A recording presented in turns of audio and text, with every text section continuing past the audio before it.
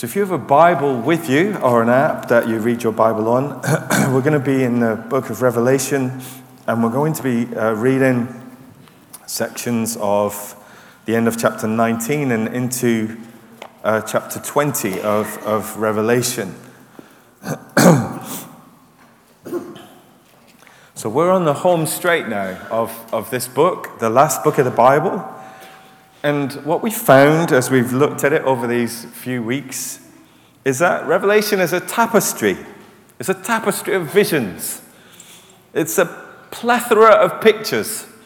It is not a logical or chronological argument. And some of you, I would probably say most of you, if not all of you, and I would say all of us, have felt stretched at times by this series. A little perplexed, perhaps, or confused at times. But that's okay. If you remember at the start of the series, I said it's more like looking at an impressionist painting. You don't want to get too close to look at the pixels or the details, but as you step back, you see this great picture that is painted, this great tapestry that is created. And hopefully, as we've progressed through the book of Revelation, you are seeing the big picture. This revelation of Jesus Christ. Hopefully, you are seeing Jesus, the exalted Lamb of God, who was slain for the sins of the world, the conquering Lion of Judah, and the prevailing church, and ultimately the utter defeat of Satan and his acolytes. And hopefully you have felt, and you will feel as we draw to a close over these next couple of weeks, the challenge of discipleship. The call that is in Revelation from start to finish for faithful endurance. And the ultimate message that we find in this book, however we read it and interpret the difficult passages, is that Christ wins. The church prevails. And there is a future hope. Revelation, I think, is a book that comforts the afflicted and afflicts the comfortable. The passage that we're looking at this week has been described as the most complex passage in the most complex book of the Bible. There are discussions around the 1,000-year reign of Christ and the binding of Satan and what that means. But as with all of Revelation, I don't want us to become too myopic in our view, too focused on the detail, missing out on the glorious big picture of what we are reading here. So we'll do our best this morning as we look at this passage. And I hope that once again you feel a little stretched and perplexed in places, as I do, but also enthused and inspired and excited. We've got 3 weeks left today and another 2 weeks, and this week includes the final judgment of Satan and the beasts and all of their accolades, and the final judgment of all peoples before the great throne of God. And then we're going to spend 2 weeks in heaven, if that's all right with you. We've had, I don't know how much more judgment I can take. Well, following last week's announcement of the wedding supper of the Lamb, if you remember that passage that we looked at last time, and the peals of hallelujahs that rang out of heaven, we were thinking, weren't we, of as Babylon fell, the great Babylon, the harlot that rode the beast, the enemy cities of God, and ultimately this praise and this hallelujah rises up in heaven that inspired Handel's Messiah. And I heard of one of the small groups this week that played Handel's Messiah, the Hallelujah chorus, in their small group, and they all stood up and listened to it and had a great time joining in. And hopefully also, as we've looked at this book, we're provoked to worship and to do what we said this morning, to raise our gaze towards heaven and to look heavenward as we pull back the curtain on these amazing visions. As we look through this section this morning, we'll see the same phrase that we've seen repeated time after time throughout Revelation. And then I saw, and then I saw, and I saw. So first of all, let's read from Revelation chapter 19, 11 to 16, and the picture of Jesus riding on a white horse.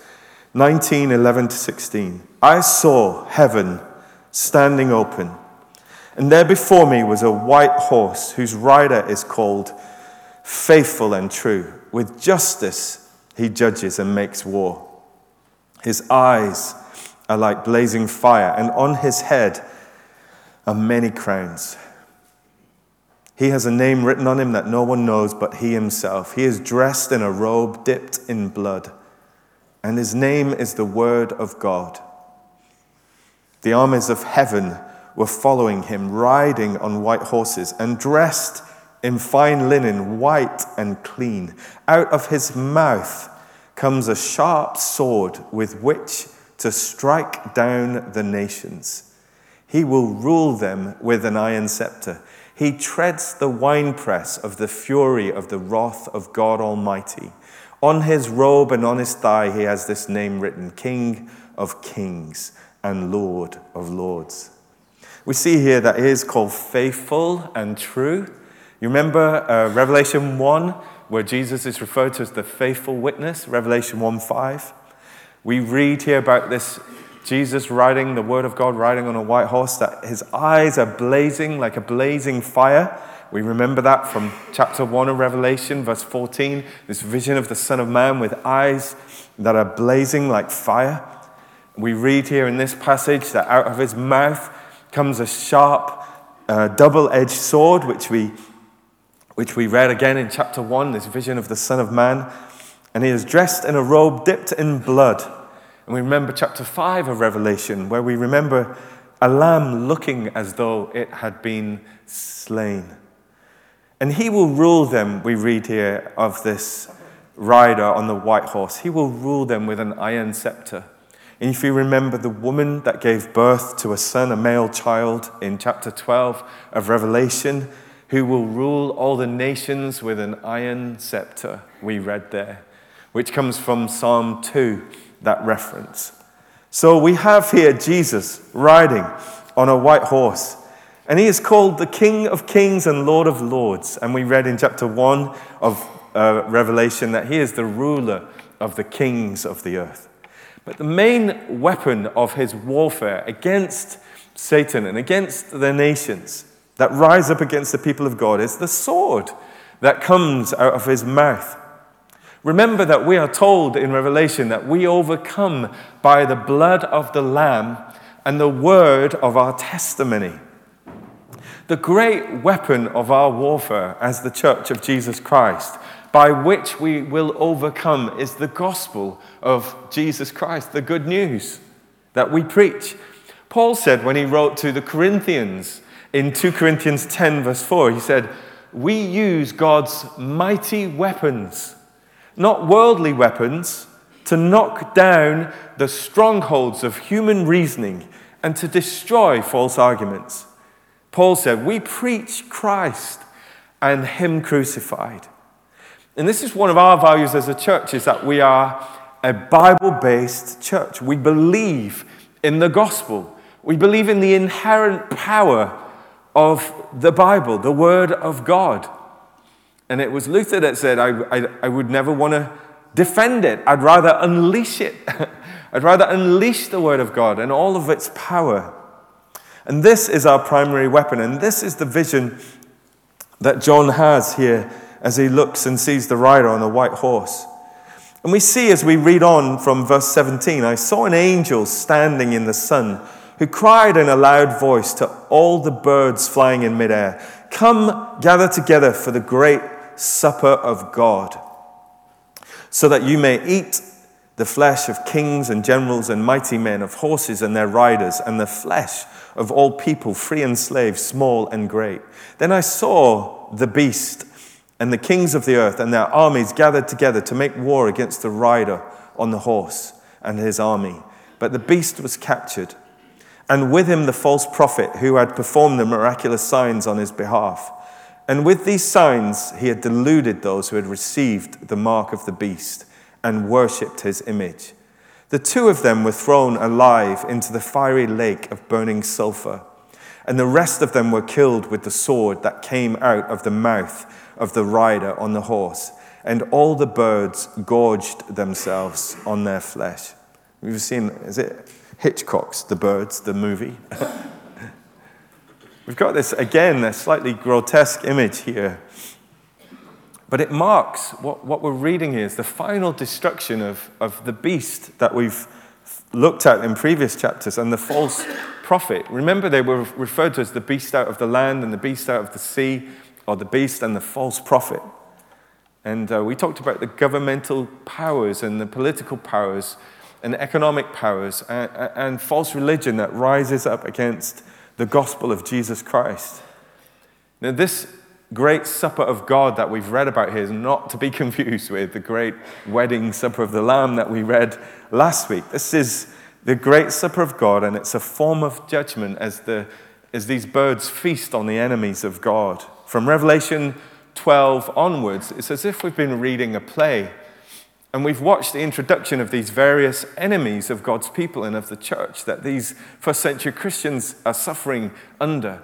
We've seen the introduction of the great dragon, of Satan himself. Then we've seen the introduction of the beasts, the beast of the land and the beast of the sea, or the false prophet. And then we've seen the introduction of the great harlot, this great city Babylon, which represents any city and any governmental structure that rises up against the people of God. And then one by one, as we read through Revelation, we see that they are destroyed, one after the other.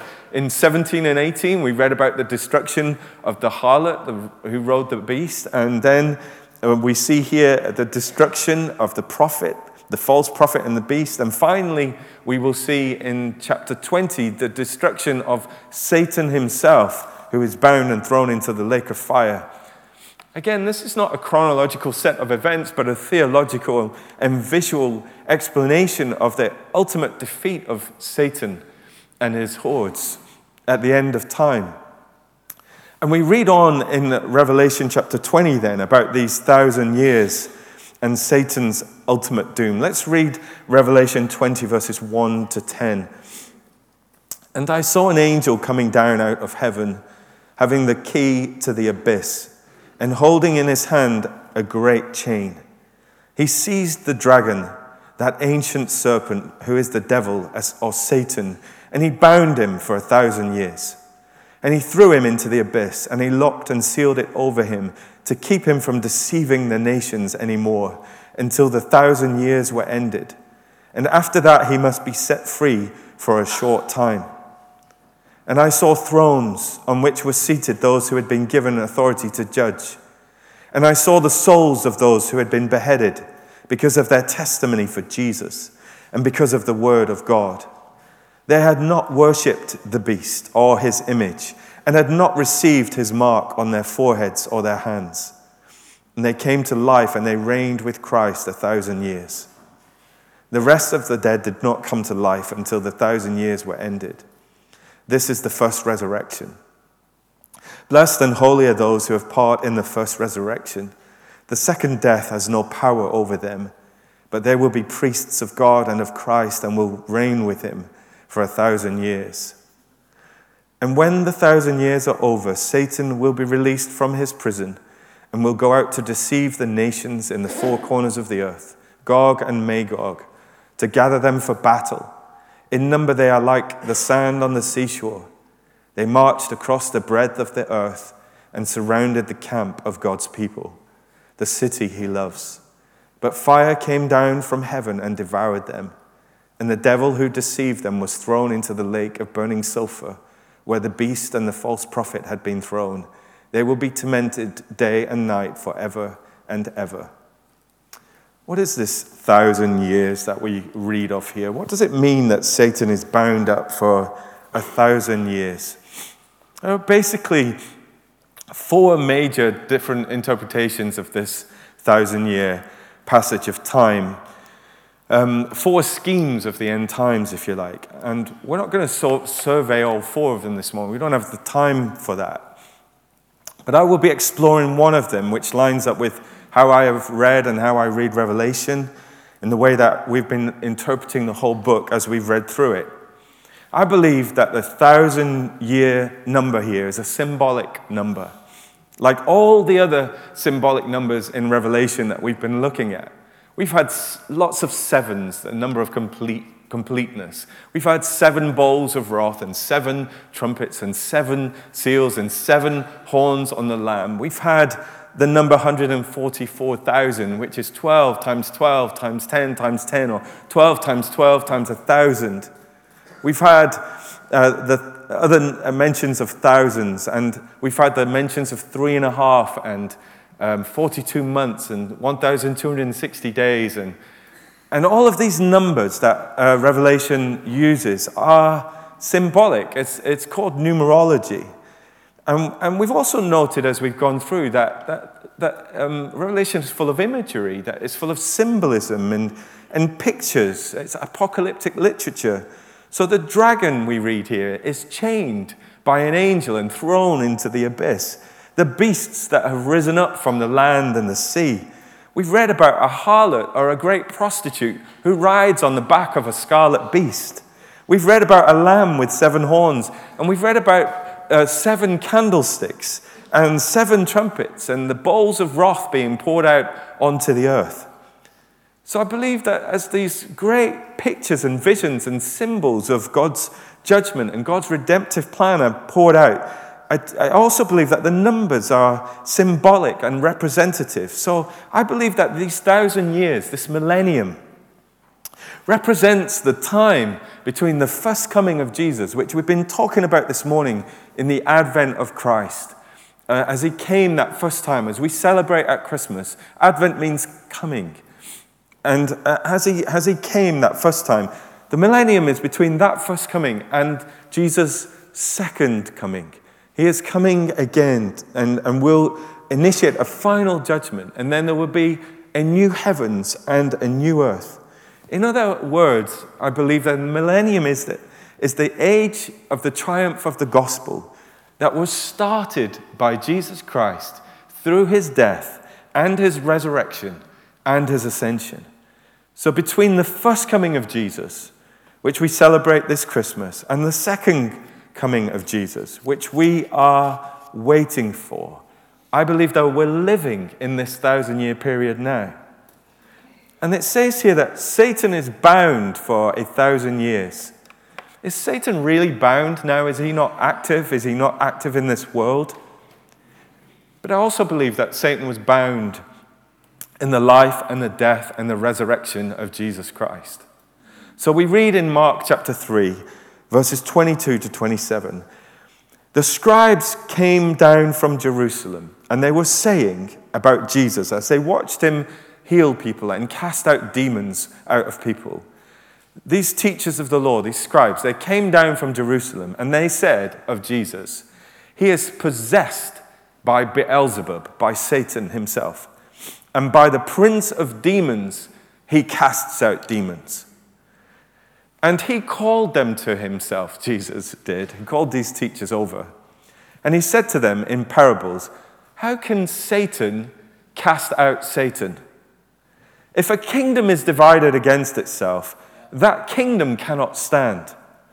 And if a house is divided against itself, that house will not be able to stand. And if Satan has risen up against himself and is divided, he cannot stand, but he's coming to an end. But no one, Jesus said to these teachers, no one can enter a strong man's house and plunder his goods until he first binds the strong man. Then indeed he may plunder his house. The word to bind that Jesus used there is, in the Greek, is deo. It's the same word that is used in Revelation chapter 20, which speaks of Satan being bound for 1,000 years. And in his ministry, through his life and through his death, in the inauguration of his kingdom, Jesus was making clear to these religious leaders that Satan was being bound. Jesus was going into the house of the strong man and binding him up and plundering his goods. How am I casting out these demons, Jesus was saying? I am plundering the house of the strong man. These people who are possessed and demonized, I am going to set them free. And through his life and through his death and through his resurrection, Jesus bound Satan. And so we also see in Luke chapter 10, verses 17 to 20, we reflected on this previously as we talked about in an earlier chapter about this vision of the great dragon and the great battle that took place and the dragon being hurled down to earth, thrown out of heaven. And Jesus sent out, when he was on this earth, he sent out 72 of his followers to share his mission, to preach the gospel, to heal the sick, to set the captives free. And when they came back, they were so excited by what they'd seen. They said, "Lord, even the demons are subject to us in your name." And he said to them, "I saw Satan fall like lightning from heaven. Behold, I have given you authority to tread on serpents and scorpions and over all the power of the enemy, and nothing shall hurt you. Nevertheless, don't rejoice at this, that the spirits are subject to you, but rejoice that your names are written in heaven." We'll get to that bit in a moment. The word that's used there for casting down, "I saw Satan fall like lightning from heaven," is the same that's used in Revelation chapter 12, when the great dragon is hurled down. Now, as Jesus prepares to go to the cross and to die for our sins, the sins of the world, the Lamb that was slain, in John chapter 12, verses 31 and 32, Jesus says these words, "Now is the judgment of this world. Now will the ruler of this world be cast out. And when I am lifted up from the earth, I will draw all people to myself." In Revelation chapter 20, we read that the purpose of binding Satan is so that he can no longer deceive the nations. He can no longer deceive the nations. And Jesus says, "Now, as I go to the cross, will the ruler of this world be cast out. And when I am lifted up on that cross, I will draw all nations, all peoples to myself, as I am lifted up."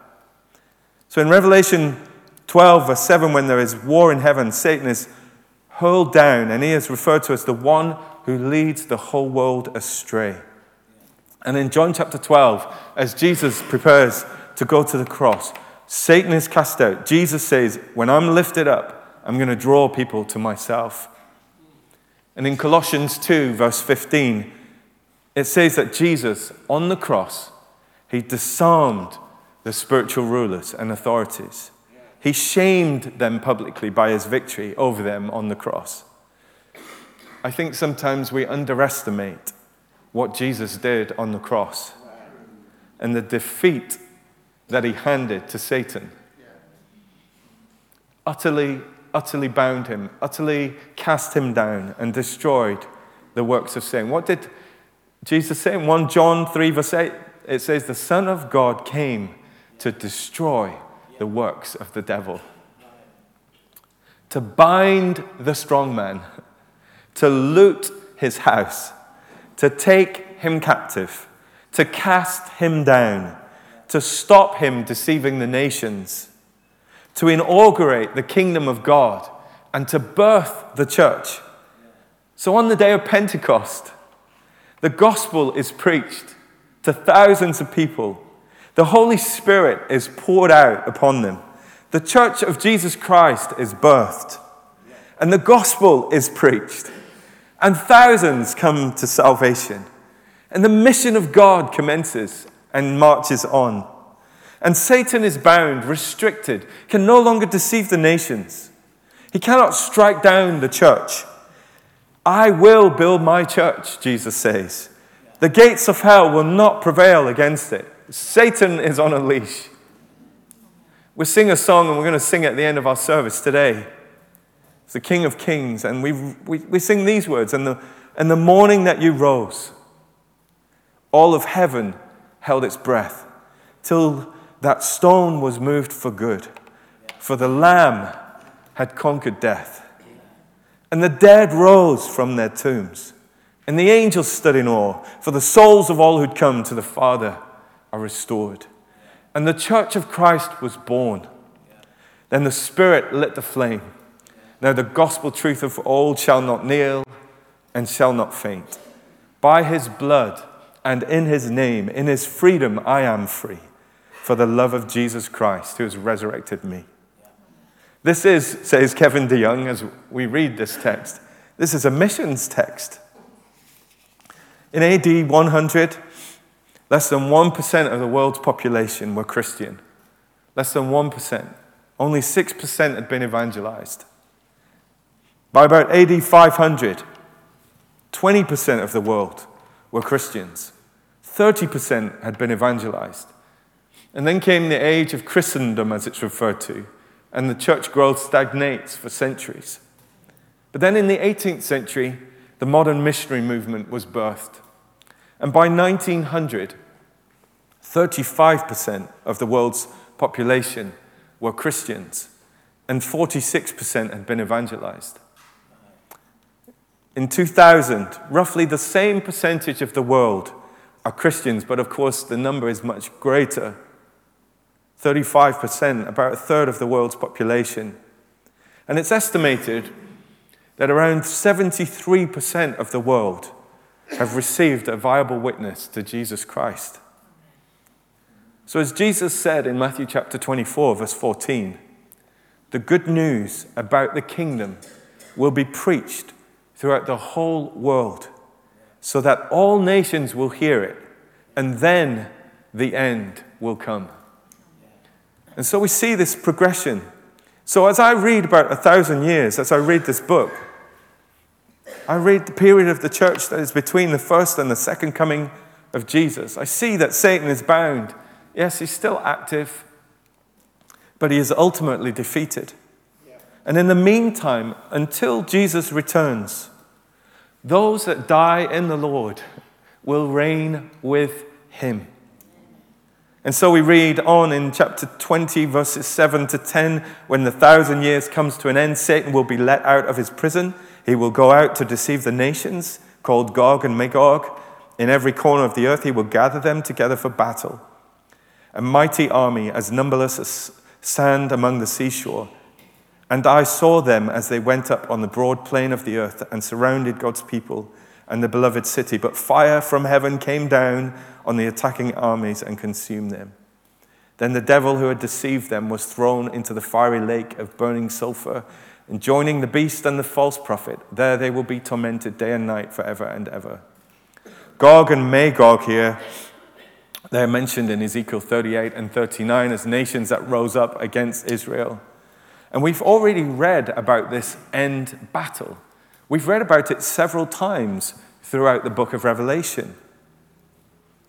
It's the same battle that's mentioned, the Battle of Armageddon, presented as we read about the sixth bowl of wrath in chapter 16 of Revelation, the final battle.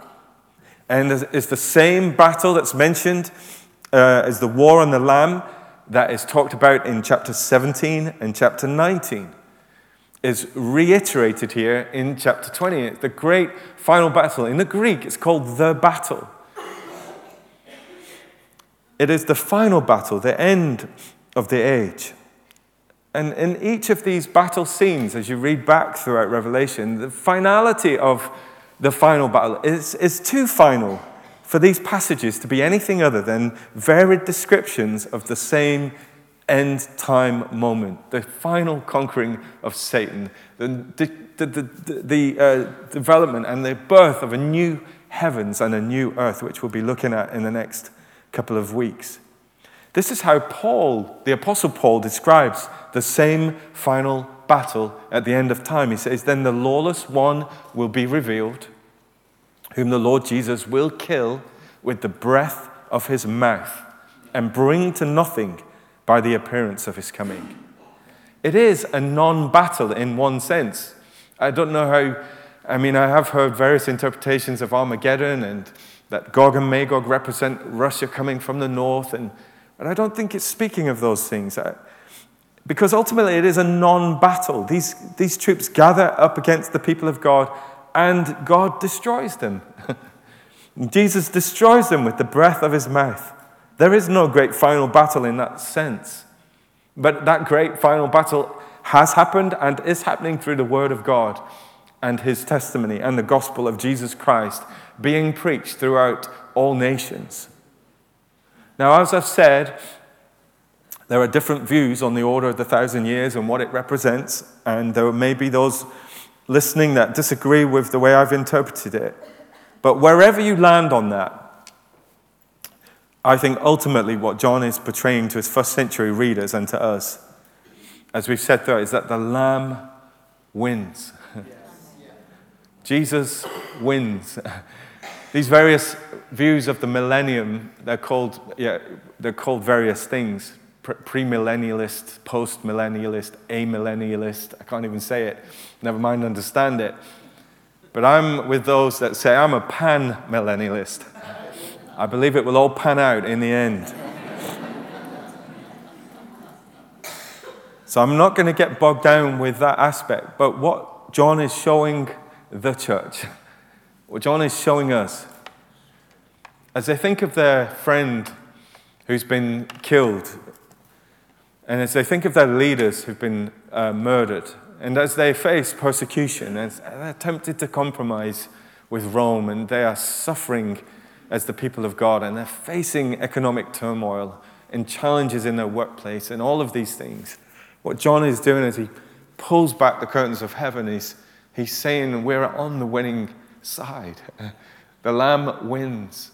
Satan is ultimately conquered, and all of his accolades. And as Sinclair Ferguson says as he preaches through this text, he says this shows us the reality of Satan's activity and captivity.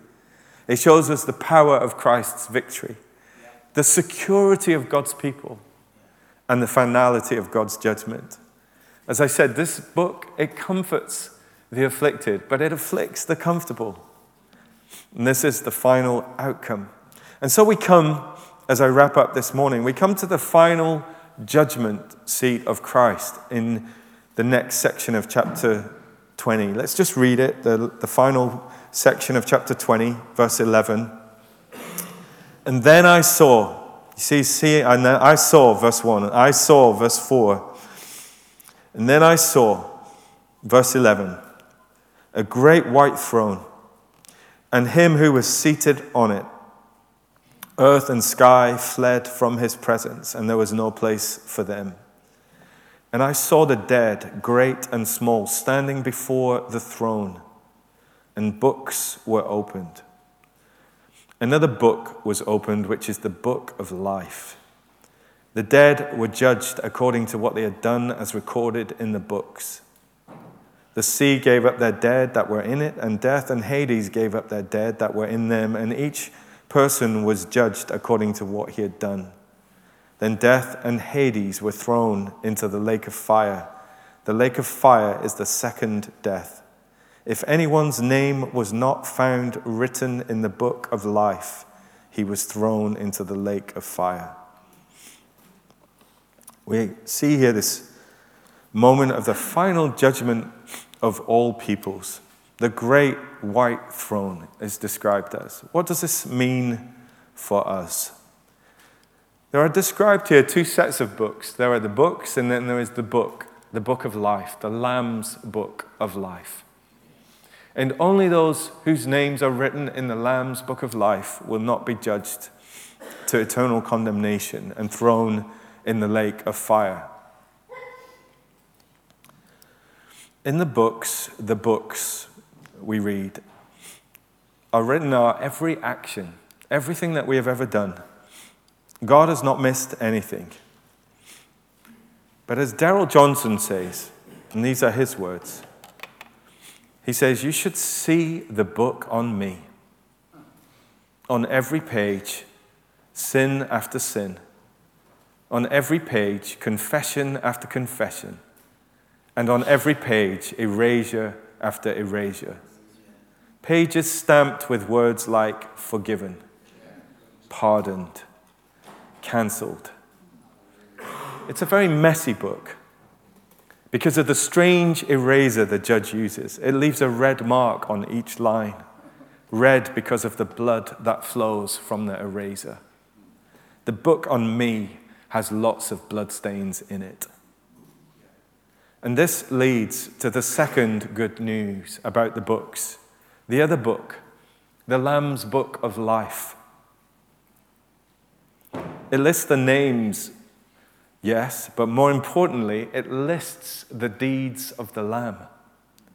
The book on me lists my deeds. The Lamb's book lists his deeds. His deeds are done on behalf of sinners like me.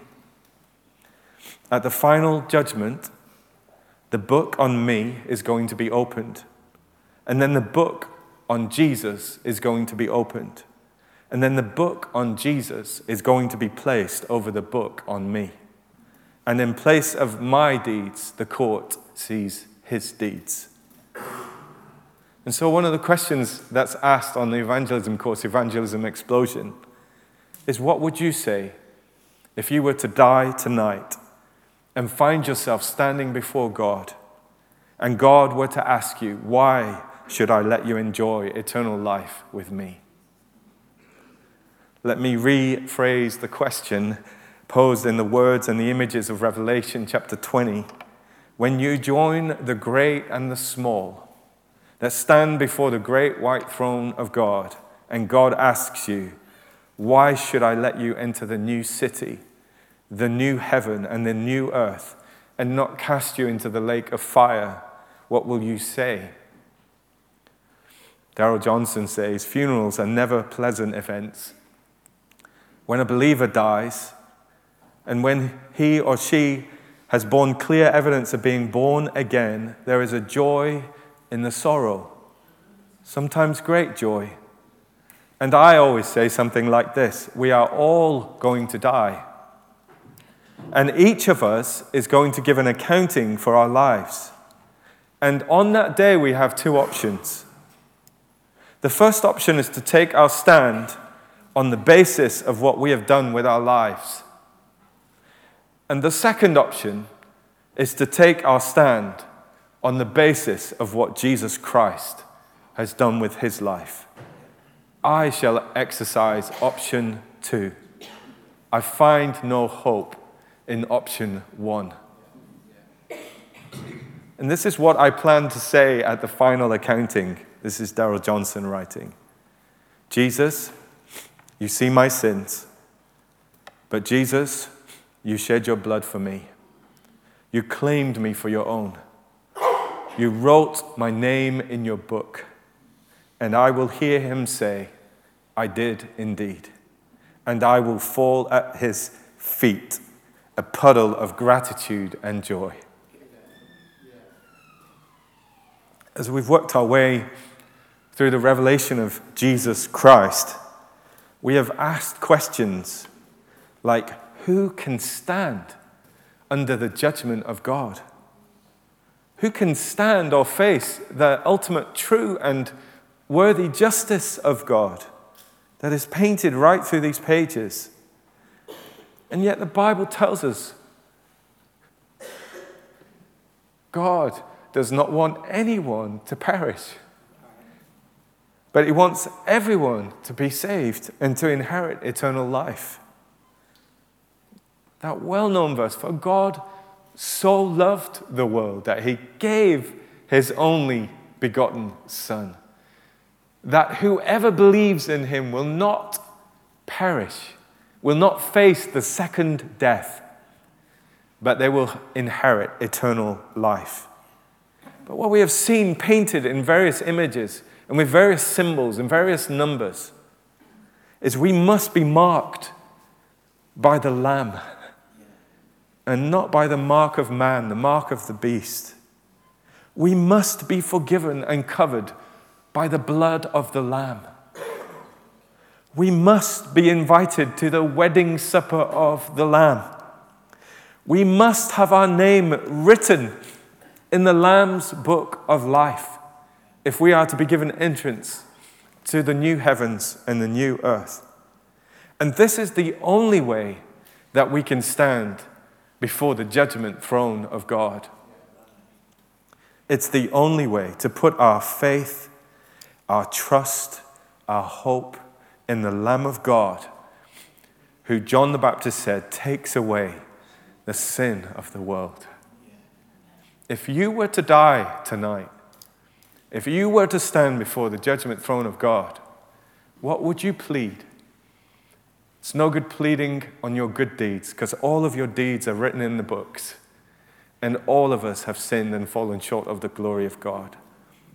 Our only hope in life and in death is that we have our names written in the Lamb's Book of Life, that we have given our hope, our life, our heart, our allegiance to Jesus Christ. Let's pray.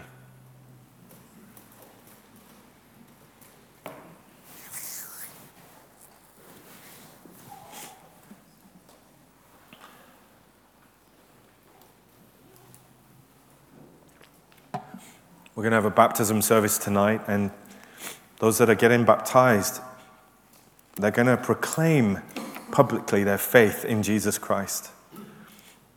They're going to tell us their story of how they didn't know Christ as their Savior and Lord, and how they became Christians, how they put their faith and trust in Him. And tonight, they want to publicly declare, by going through the waters of baptism, that they have been given a fresh and new start, that they have been buried with Christ and raised up to new life with and through Jesus Christ and His sacrifice. And anyone this morning, whether watching online or listening via podcast or sitting in this building, anyone who does not know Jesus Christ as their Lord and Savior can commit their life to Him right now, and can know that they are marked by the blood of the Lamb, that know that their name is written in the Lamb's Book of Life, that know that they are going to an eternity in heaven to reign with Christ forever. I would only want to put my trust in that one thing, in the Lamb of God who died for our sins. And if that's you this morning and you would like to be assured of that fact and would like to commit your life to Christ, would like to become a Christian, a Christ follower, to put your trust in Him, your hand in His, to give Him your heart and your life, then I'm going to lead you in a prayer this morning, line by line, and you can pray from your heart, just silently in your mind, something like this. Dear God, thank you that you sent your Son Jesus to die for me, to destroy the works of the evil one. I am sorry for the things that I have done wrong, and where I have trusted in my own rightness before God. Please forgive me, and please come into my life and rule my heart and be my Lord and my Savior. And please write my name in the Lamb's Book of Life. I ask you to save me, to wash me, and to give me new life. And Father, for all of us this morning, as we've reflected on some fairly difficult passages of Revelation, we want to remind ourselves as we gaze heavenward that you win, that Christ wins, that the church wins, and that our hope is in heaven. Which is why Paul said that as Christians, when we lose loved ones, we do not mourn as those who have no hope. We thank you for the promise of the first resurrection and the hope of the second resurrection. We thank you that those who die in Christ are raised to reign with Christ. That there are those who've gone ahead of us who are waiting for us to join them. And we thank you, Heavenly Father, for that hope which inspires us and comforts us. I pray that this book, as we conclude it in the next couple of weeks, will continue to comfort the afflicted and afflict the comfortable. In Jesus' name, amen.